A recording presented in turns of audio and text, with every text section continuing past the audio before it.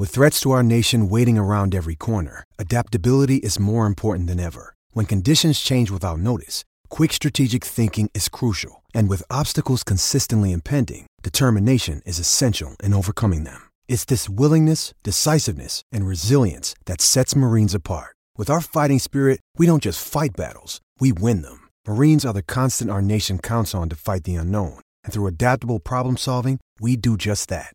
Learn more at marines.com.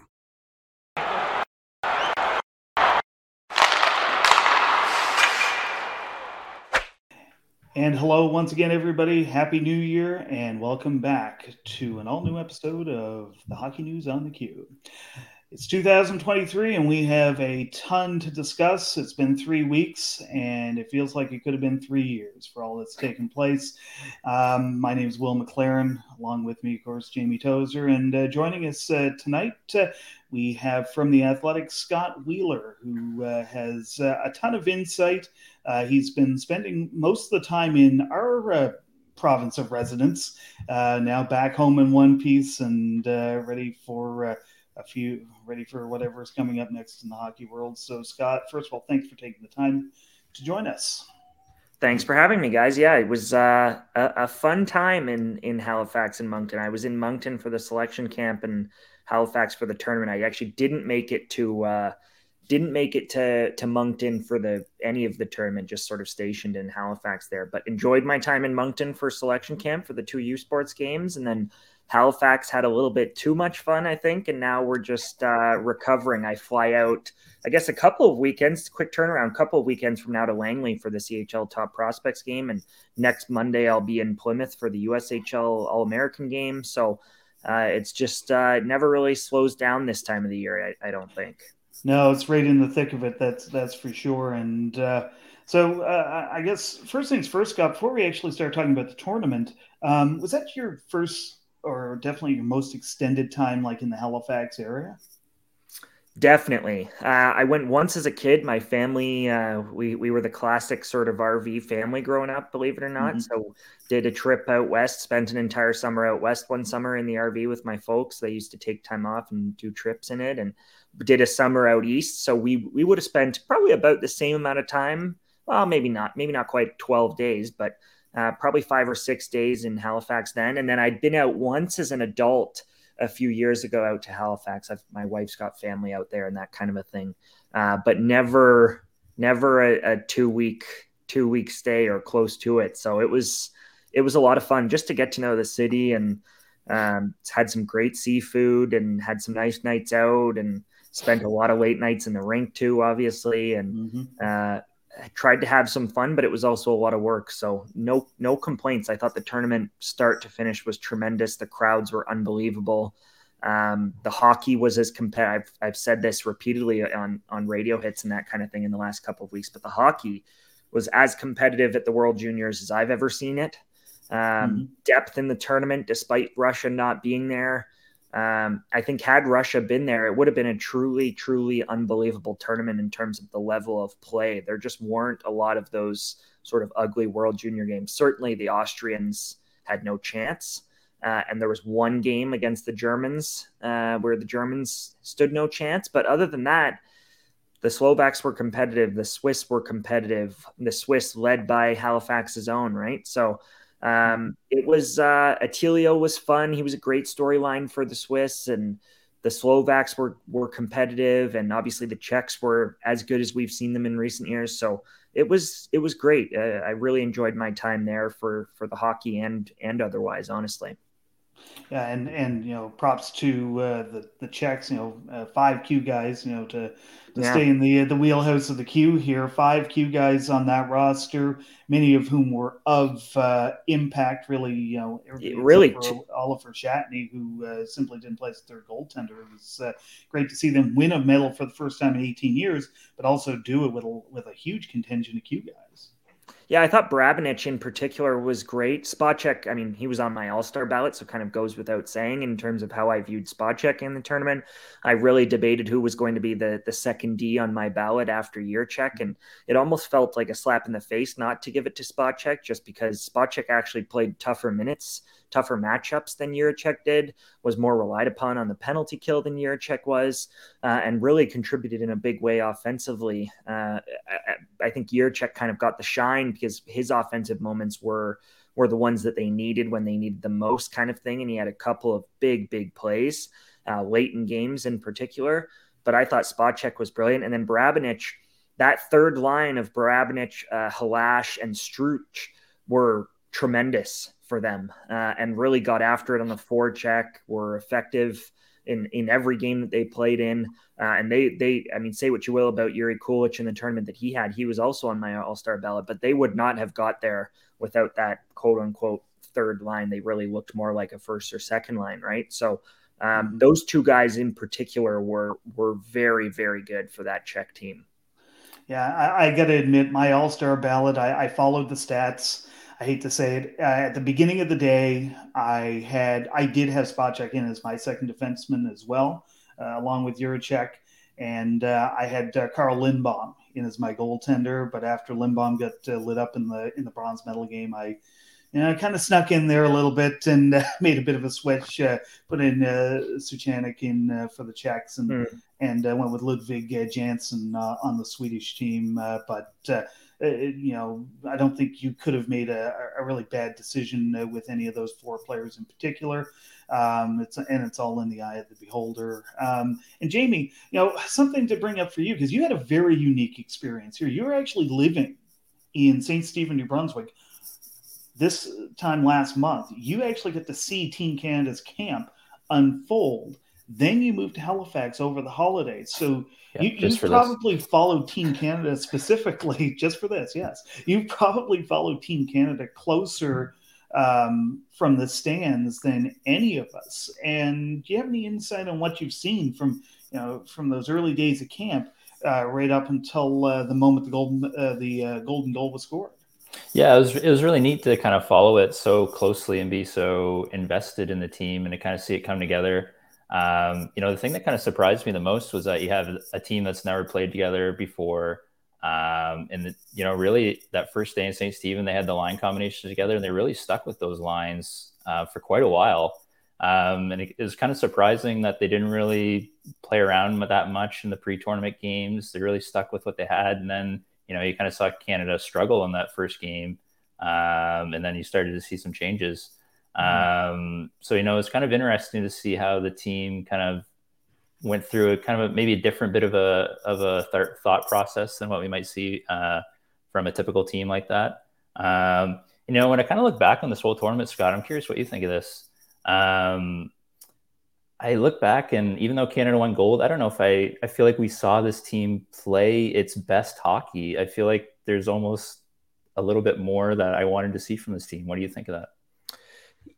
Definitely. I had mixed feelings about this Team Canada. I think there was a little bit too much chatter heading into the tournament about how good they might be and how dominant they might be.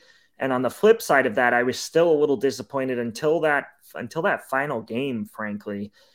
They had not had good contributions from just about anybody other than the Bedard line. I didn't think that any of their defensemen were at their best. Owen Zellweger, who was probably the best of the bunch, although I think Brant Clark deserves more love for his play in the tournament when it mattered most. Owen wasn't as strong in this event as he was in the summer edition in Edmonton. I didn't even consider a Canadian defenseman for my ballot. And really outside of Bedard and Stankoven, I didn't consider anybody at forward for my all-star ballot either. I think Joshua Roy certainly played himself into the conversation with his final two performances in the tournament and was tremendous in the semifinal and in the gold medal game. But Dylan Guenther, I didn't think was at his best. He was probably owed a little bit more. Shane Wright was certainly a little snake bitten and probably owed a little bit more. But none of those guys were at their best, and their depth guys were great in the gold medal game. They relied heavily, and in the semifinal, frankly, it wasn't all the sort of Connor Bedard show in the semifinal, but those guys of Nathan Gaucher out of the queue and Zach Dean out of the queue, they were effective in their roles. Certainly, I didn't have problems with them, but I don't think they ever really overwhelmed teams. Gaucher was really struggling with his puck touches, several chances that just sort of dropped dead on his stick because he couldn't handle passes or because he sort of bobbled the puck when he had an opportunity, kind of thing. So that caught my eye with Gaucher. Dean, obviously the ejection in the first game, and then things kind of got off the rails for him in that game. And I thought he settled in actually quite nicely onto that line in his return, but it just never felt like everybody was clicking and they were really rolling. And I think in particular, on defense, they just never looked settled. They tried to go big with that defense, and what happened in the end was when the pace got ramped up and they were playing talented teams that were getting after them on the forecheck, they didn't feel comfortable playing those guys. They didn't feel comfortable playing Nolan Allen. They didn't feel comfortable playing Jack Maytier. So it became a tightened bench. Tyson Hines out of the queue, I thought, became a really nice story for them because he was the presumptive number 7 going in. And by the time they would shorten that bench to 4 or 5, which included Kevin Korchinski also sitting, really by the time they shortened that bench, it was Tyson Hines rolling out there with Brant Clark, and it was Ethan Del Mastro and Olin Zellweger. And even then, I didn't think any of the 4 of those, except maybe Hines, were truly playing their best hockey. So it was a mixed bag for this Team Canada. They had to fight and earn it. They almost lost to the Slovaks. We'd be having a completely different conversation today about this Team Canada if Thomas Milic doesn't stretch out and make that glove save in overtime against the Slovaks in the quarterfinals, right? So they got lucky along the way. They got big performances from a couple of key guys, mainly Milic, Stankoven, and Bedard. And really outside of that, it wasn't the greatest sort of performance for this group, if I'm being honest. I would probably add Josh Waugh to that conversation as well. Josh had a very, very good tournament and really was big in big moments. He's a gamer for sure. He was big in big moments in Edmonton as well. So credit to Josh for his maturity and how far he's come. I was not that long ago, I was hearing about immaturity issues and him demanding a trade out of St. John to be closer to his family in Sherbrooke, and all sorts of sort of mixed emotions about how that played out for the Sea Dogs, who were hoping to host the Memorial Cup at the time. And just, it was getting off the rails for him. And now suddenly Josh is one of the best players in junior hockey and has performed for Hockey Canada on the biggest stage twice now. So a lot of credit to Josh as well. Yeah, and it was almost like a repeat performance of Edmonton back in the summer. Scott, Waugh came in as the presumptive checking line guy. They brought him in for that versatility, but and this goes to an overarching theme. If they don't lose on Boxing Day, I wonder what the rest of this tournament turns into. Not just because of the fact that Milic was excellent in relief in that game and they were able to ride him to the very end, but also they had to rely on somebody. They had to do some form of shakeup, and the shakeup, of course, ended up as we've already said, the promotion of Joshua Waugh to the Bedard line and moving Bedard off of the Shane Wright line. Without having a couple of guys to rely on just for the unforeseen, and to have them not only be relied on, but to take those assignments up. And Hines is the other guy. And I'm not just saying it because this is the Q broadcast. It was plain to anybody who was watching the games. There were certain guys that had the trust of Dennis Williams, and obviously both of those guys already had the trust of Stefan Julien. He's their everyday coach. But the fact that they could get what they could, particularly out of Hines, who was probably not expecting at the very beginning to play that many big minutes, that deep into games. And, you talk about Milic and the split save. Well, if Tyson Hines doesn't glove down a puck with a few minutes left in regulation against Slovakia, again, we're probably having another discussion. It almost felt like the those two guys in particular, were handed an unexpected assignment, and thank God it was them, because they were able to run with it, and at just the right time, an isolated instance, made the play that allowed Canada to arguably advance as far as they did. Yeah, and I don't think it's just about. I think a lot was made for sure of Stefan Julien and the connection there to Sherbrooke, where he's their coach and general manager and is as familiar with those guys as anybody. But on the flip side, you could look at Jack Matier and his connection to James Boyd, the general manager and team lead of Team Canada and the Ottawa 67s, and they didn't feel that same comfort going to Jack. So it really is a testament to the way that those two guys performed in big moments. I thought there were times when Tyson looked like he was slapping it around a little bit and didn't look quite comfortable with the puck. He's not really all that comfortable with the puck in terms of handling it under pressure, crowded spaces, that kind of a thing. But with the way he skates up and down north-south, he became such a valuable transition defender. He didn't shy away from the pace of the game. And then he could go back the other way and really skate to get up ice as well. And he was quick in moving the puck and all of that. So it was a good performance for those kids. And now those kids both, I mean, we I don't know if we'll have time to get to it here, but there are really only, I don't know, Sherbrooke, Gatineau, Halifax, and Quebec, who I think have a real chance of winning the Q title and going to the Memorial Cup this year. And I'm not sure there's a team with greater odds, maybe Quebec, but I'm not sure there's a team with greater odds than Sherbrooke. They've got a really good thing going there. So those guys may get another big game experience here down the stretch and into the playoffs and potentially out in Kamloops for the Memorial Cup. And Scott, Sherbrooke has a couple guys from Czechia on their team.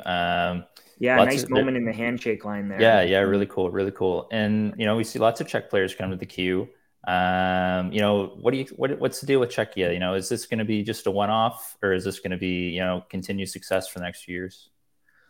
Well, I think they're going to hurt next year. And I was looking over the returnee list and what they might look like in the upcoming sort of next age group that could join the World Juniors for Gothenburg and Sweden next year. And they're not going to be the same. Certainly Edward Chalet is going to be back in a big part of that team, probably the star and the focal point of that team. Yuri Kulich is technically eligible to return, but I'd be surprised if he does. He's already a top player with Rochester in the AHL. And even if he's not with the Sabres in the NHL next year, I could see him in the situation that Simon Edvinsson was in this year, where he just doesn't go back because he's better served continuing to be a top player in the AHL. And after that, it really thins out. They're quite likely also not going to have David Jiricek back, even though he's eligible. And a lot of the other guys, the spot checks are going to age out, etc. So it's going to be a tricky team for them next year. And I don't think this age group is going to be indicative of a trend necessarily. The big five countries are still the big five countries. I still think that the Czechs are in that next tier with the Slovaks. The Swiss and the Germans have occasionally had age groups that can push them up into that conversation, but I still think the Slovaks and the Czechs are stronger. But at next year's World Juniors, I fully expect that the Slovaks will be the better team between those two clubs in terms of the 2024 World Juniors in Gothenburg. They've got a really, really good group coming back next year for Slovakia. And that's even if guys like Simon Nemec don't return. So I'm looking forward to watching how this Czech group moves forward from this, but I would expect that they're back to a quarterfinal knockout kind of outcome in 2024.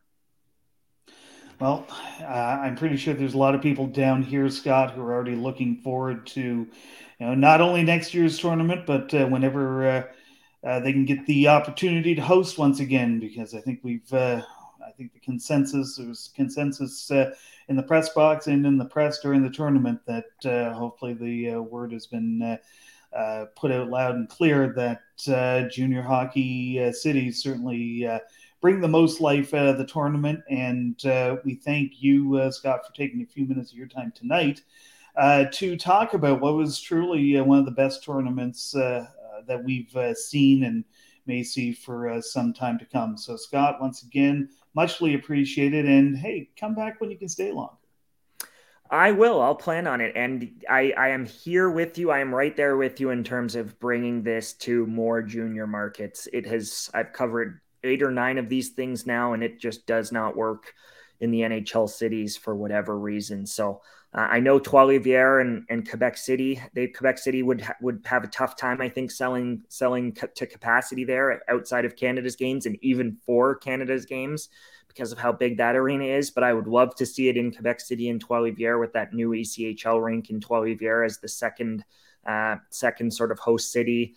So there are options to bring it back out to French-speaking Canada or to the Maritimes in the future. And I know that Winnipeg and Brandon want it, and Kitchener and London would like to have it. But I think Quebec City and Trois-Rivières in particular should be right there in the mix. And maybe if they go on a deep playoff run, which I think they will, and they can pack that rink for the Ramparts, maybe that's a selling point to Hockey Canada. It certainly wouldn't hurt at all. So again, Scott, thanks for taking the time, and we'll catch up with you sometime down the road. Thanks, guys. Thanks, Scott. And a big thanks once again to Scott Wheeler for taking the time to talk World Juniors with us here on the Hockey News on the Q. One of two big stories over the last few weeks that we have been that we and everybody else around the queue has been keeping tabs on, Jamie. Of course, the other one's the trade deadline. Yes. We have now passed that threshold. Everybody is locked and loaded. Everybody who's going to be locked and loaded. And speaking of which, 5 teams in particular that have made their claim of taking a run at the newly renamed Gilles Courteau Cup this spring. A number of them are not surprising, Quebec, Sherbrooke, Gatineau. Give me some of your general thoughts, Jamie, on what you saw those 3 teams bring to the table over the Christmas season. Yeah, definitely 3, you mentioned those 5 teams, and I definitely think those 3, Quebec, Sherbrooke, and Gatineau, are the teams that are truly all in. Quebec finally got Justin Robida. Deal has been rumored for like 5 years, so that one finally got done. Then they added Jeremy Langlois. Yeah, I think he was 13 when we first heard about it. Yeah. Jeremy Langlois is another good ad for them. Sherbrooke, I really like what they did. I think they needed some more depth, so I think they made some really good moves. Melanson and Brabenec especially are good ads up front. And then Gatineau, I think, is one of the more intriguing ones, just because we don't fully know what they were in the first half, just because they played so few games with their full roster because of injuries. But then to see them add, Kidney, McDonald, Gendron up front, and then a really quality overage goaltender and Frankie LaPena as well. They look really good in the second half. And I'm curious to see which of these 3 is going to be kind of the team to beat in the second half, just because I think all 3 of them have legitimate shots at finishing first. And then you kind of have Halifax, Victoriaville, who I kind of classify as half in teams that are kind of more focused on next year, but they've got a shot to kind of push it in the second half. Yeah, definitely. And, talk about Quebec, Sherbrooke, Gatineau, specifically, I think of a team, and there always seems to be one team like this coming out of the trade period that, to use that cliche, they are playoff built. I actually said that 2 years ago about the Victoriaville Tigre. I'm not to pat myself on the back. That's a good prediction. But, they ended up going to the bubble and winning it all over a very talented Val-d'Or team. I thought even in 2018 with the Active Bathurst Teton, which felt like even more going out on a limb, but sure enough, they turned out to be a President Cup and Memorial Cup champion. And when I look at those 3 teams, the one that strikes me is probably Gatineau more than any of them. And I say that with a huge, but in the middle there, because it's very hard for me to not say Sherbrooke, just knowing how much of a juggernaut they have been defensively this year. And, the old cliche, defense wins games. Defense has been winning a lot of games in Sherbrooke.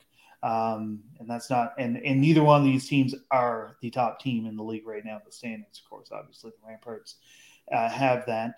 They just lost Evan Noss for a few more weeks, but he should be back for playoff time.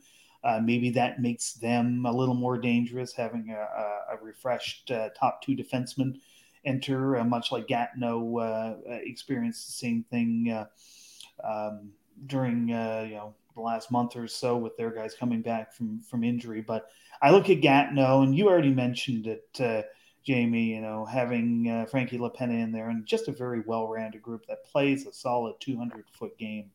And the guys who you see on in the acquisition, roster are capable of doing that. And if I was to guess, they're the team that kind of sticks out to me for sure, but not by much.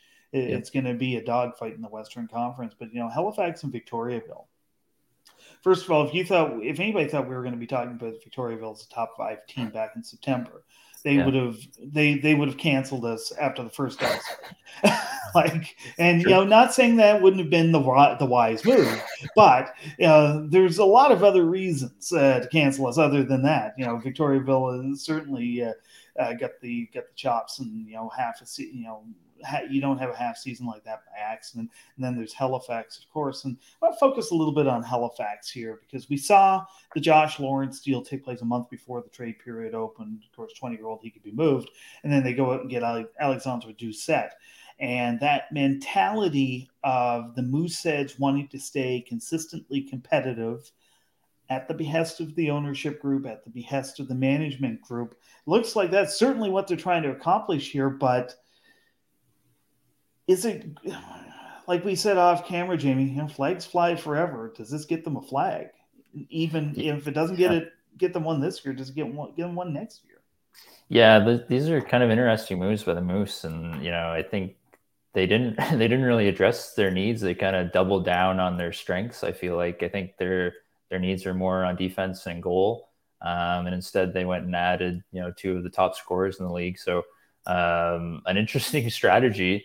And I don't know if those are great moves for next year. I mean, there's lots of time to, adjust over the next year to put themselves in a position to be the best team in the league for 2024. But yeah, interesting moves. I'm really curious to see how they perform in the playoffs. And you mentioned Victoriaville. I mean, they're almost the opposite team of Victoriaville. You look at Victoriaville, they probably have arguably the best goaltending duo in junior hockey. And they're a team that I would be scared to play in the playoffs, just because they have such good goaltending. Yeah, and with Victoriaville, they've got to be looking at this as being just gravy at this point. Yeah. It's we had Carl Millette on here earlier in the season. The team has not slowed down since then, but at the time, Carl's mentality was, we were a hard-working group last year. We just developed more. We developed further. They made a couple of key trades even beforehand. Thomas Bellegarde comes to mind immediately, who's out injured right now, but he should be back in the next couple of weeks into the Tigre lineup to solidify them even further. But I think it's just that combination of everything they learned last year, they're putting it to good use this year. And I know I wouldn't want to face them if I was an opposing team. You're always up for the challenge, but you know what? That is going to be quite a challenge. And then when you throw in, don't look now, but there's Rouyn Noranda, who didn't really make any moves per se, but just on their own merit. They've got points, and I believe 10 straight at this point, 9-10 straight, and are an honorable mention in the CHL top 10. So not only are those 4 teams out west going to be battling it out, but they've got this other team that's really not poised for a run for another year or two. That's going to take points off of them as well. It's going to be, if you're a fan of if you have a non-vested interest in this league, I highly recommend, if you're going to watch any games, watch Western Conference games from here on out, because you're going to see some absolute doozies. Yep, 100%. The Huskies have mastered the cycle of junior hockey, and they won the Memorial Cup in 2019. So they're getting close to being due again, right? So it makes sense that they're starting to contend again, and I would expect them to be even better the next year. Which is ironic when you put it that way, because of course, what team did they beat in the Memorial Cup and the President Cup final? The Halifax Mooseheads, the team that's trying to be consistently competitive, just like that. And meanwhile, here's Rouyn Noranda just simply organically putting together this team. It's really a study in contrast, and it's very interesting to see how it's all going to play out. And it's also going to be interesting to see, as we get off of this topic here, what's going to happen this summer, because we always know what the Quebec League draft is like. It's live and in person again, as we mentioned before Christmas, for the first time in 3 years. and the number of deals that are going to be the back ends of what we've seen take place this Christmas. The rumors are already out there. They're going to just intensify as the second half rolls on. Going to be very interesting to see how that other side plays out rolling into 23-24. Yep, always fun at the draft to see kind of how all these deals kind of unravel. And if you don't follow the Q closely, you probably have no idea what's going on. But the Qs, they've got an interesting trade set up, which is makes the draft a lot of fun. But I'll be curious to see kind of what teams who are kind of in that middle ground this year set themselves up for a big run in 2024. Yeah, it'd be very interesting. Like I say, nobody does it quite like the Q, and we're going to see more of that this summer. Moving on to our NHL team profile, we're going to talk about a team that's not high on prospects related to the Q, but they're certainly getting contributions from the parent club in spades, and that's the New Jersey Devils. There are no drafted players in the Q who have been selected by the New Jersey Devils at this point. But if that's only because most of them are now in the NHL and producing quite nicely. There's a couple guys in the AHL that are worth pointing out. So I'll say two things, Jamie, about Utica, New York. First of all, hamburgers are not referred to as steamed hams in Utica. Okay. Number two, they have been a long-time home of the AHL and off and on home of the New Jersey Devils Farm Club. For a few years, the Utica Comets were the feeder system of the Vancouver Canucks. Yep. All of a sudden, the Canucks discovered, wait a minute, it's probably better if we do what all these other teams are doing and maybe move our operation more towards the West Coast as opposed to Utica, New York. And the Devils have taken up a home there. And they've got a couple of guys in their lineup right now who are contributing. Yeah, Samuel LaBerge and Jeremy Grollo. Interesting to see those guys. Not necessarily guys who are, big time prospects, but guys who seem to be flourishing right now in pro hockey. So good to see that. And I'll add Utica, one of the best buildings in the AHL, by the way, if you ever get a chance to go down there. I'm surprised you've been there. Shocking, right? For a guy who doesn't get out much, I'm surprised you've knocked that one off your list. And actually, now that you mentioned it, I think I seen something. It was either you or a couple of other people that I know are rink addicts such as yourself say the same thing about it being just it's phenomenal, great spot. Yep. Yeah. The ECHL, there's three guys, two of them with connections to the Halifax Mooseheads, as we've previously dissected their roster. The Adirondack Thunder, former hotbed of AHL hockey back in the day with the old Red Wings. They now have the Thunder feeding the Devils / Utica Comets.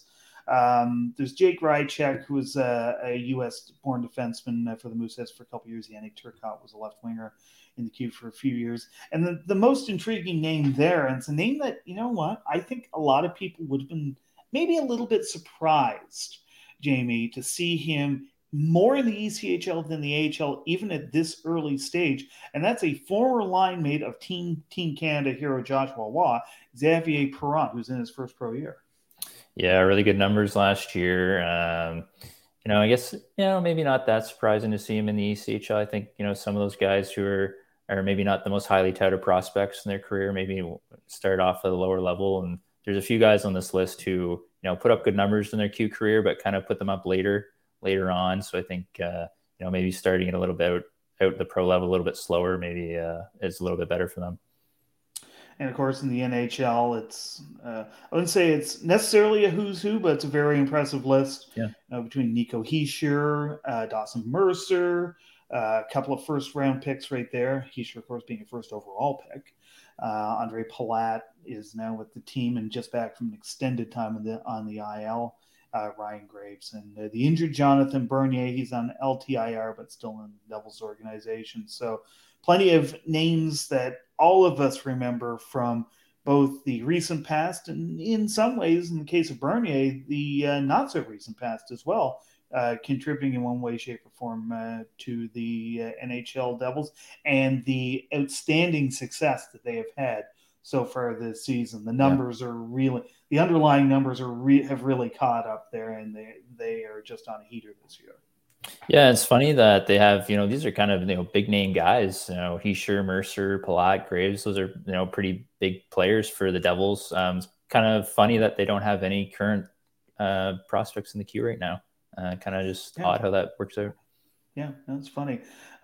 Two quick things that I'll add there. Nico Heischer, the first year that I lived in Halifax was his lone season in the queue.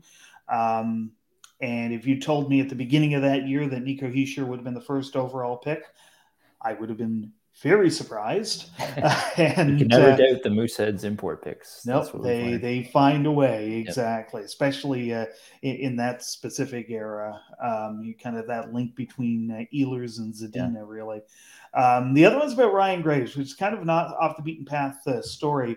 Of course, Ryan Graves was a highly touted Quebec League prospect. He was drafted, I believe, 4th overall into the queue by the then PEI Rocket.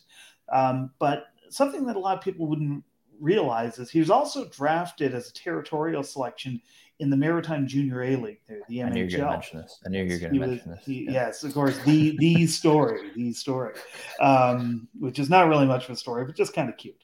Ryan Graves, who, by the way, very nice kid off the ice. I've dealt with him at charity events as well. And it's at one of those events that I asked him about this. I was actually part of a television crew the year that Ryan Graves was drafted into the queue and into Junior A. The Junior A draft was televised, and he actually showed up, did an interview with us, put on the jersey of the Yarmouth Mariners, who selected him as a territorial pick, and said it was an honor to be drafted in the MHL. Everybody who was in the building that day who knew anything about junior hockey knew that Ryan Graves was not going to spend another minute in Junior A. He was in the queue and places beyond, which has, of course, happened. So about 3 years ago, I had the opportunity to ask him on a golf course, Ryan, why did you show up? The draft was in Dieppe, New Brunswick. It was a 2.5-hour drive away from his home. Why did you show up? And that's when I found out that he and his family were going to vacation on PEI that weekend.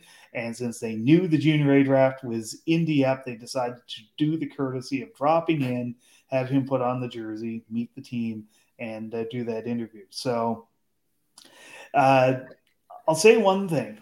There's not a lot of kids that would bother to do that. Yeah. But just kind of neat. And I think it says a lot about Ryan Graves. I can't say enough about him from a personality standpoint.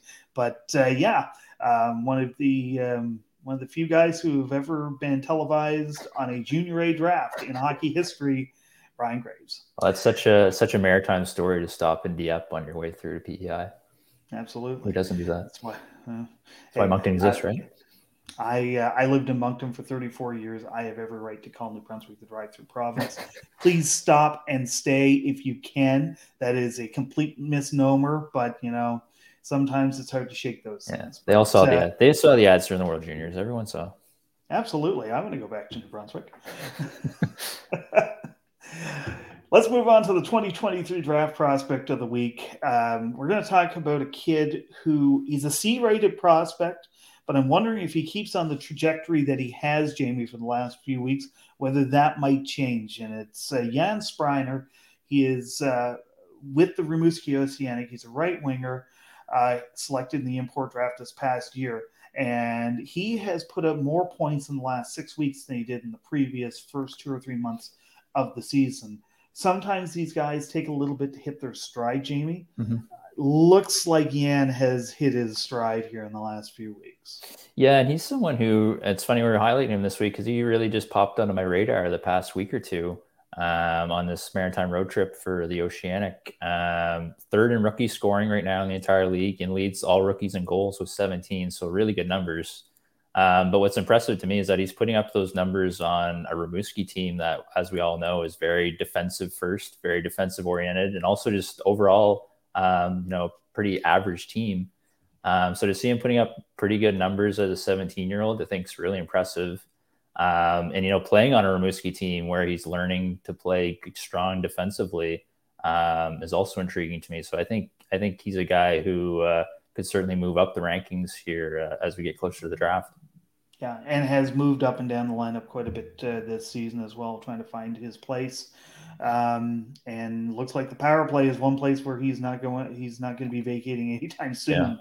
up in Rimouski. So great to see him break out, Rookie of the Month in the Q for the month of December. And with that, we have pretty much run out of time here. It was a very busy, as we mentioned off the top, last few weeks in and around the Q and beyond Q-related stories. But there's more to come here in the second half as the playoff push really goes into overdrive. And I know about you, Jamie, but one of the things I'm looking forward to is the first real litmus test for three of our contending teams as both Quebec and Sherbrooke make swings through the Maritimes. Yeah, these are going to be phenomenal games. I think both you and I have the same game circled on our calendars. That Thursday game, Quebec and Halifax, and Saturday game, Sherbrooke and Halifax. Those are going to be really fun games. A couple World Junior guys coming back to Halifax very quickly, but a really good test to see where those teams are at. But also a big test for Halifax to see kind of where they're at. A team that doesn't play outside the Maritimes too often. So curious to see how they perform, and they'll be doing it without Zach Leroux as well. Yeah, suspended 3 games earlier today for a stage fight and throwing his stick on the ice to start the second period, kind of as a form of protest. So going to be very interesting to see how that shakes down. Again, thanks to Scott Wheeler for taking the time to join us earlier on the show to talk World Juniors. And we want to hear from you as well. Do you have any opinions, any thoughts, anything you want to comment on about what you heard in this podcast, or if you just have thoughts in general that you want to share with us, we'd love to hear from you. It's at Will McWriter, WILLMACWRITR, and Jamie Tozer at @station_nation. We'd love to hear from you. So that should just about do us for yet another edition of the Hockey News on the Cube, brought to you by BetMGM. For Jamie Tozer, I'm Will McLaren, and thanks as always to Connor Somerville behind the scenes. We'll see you next week.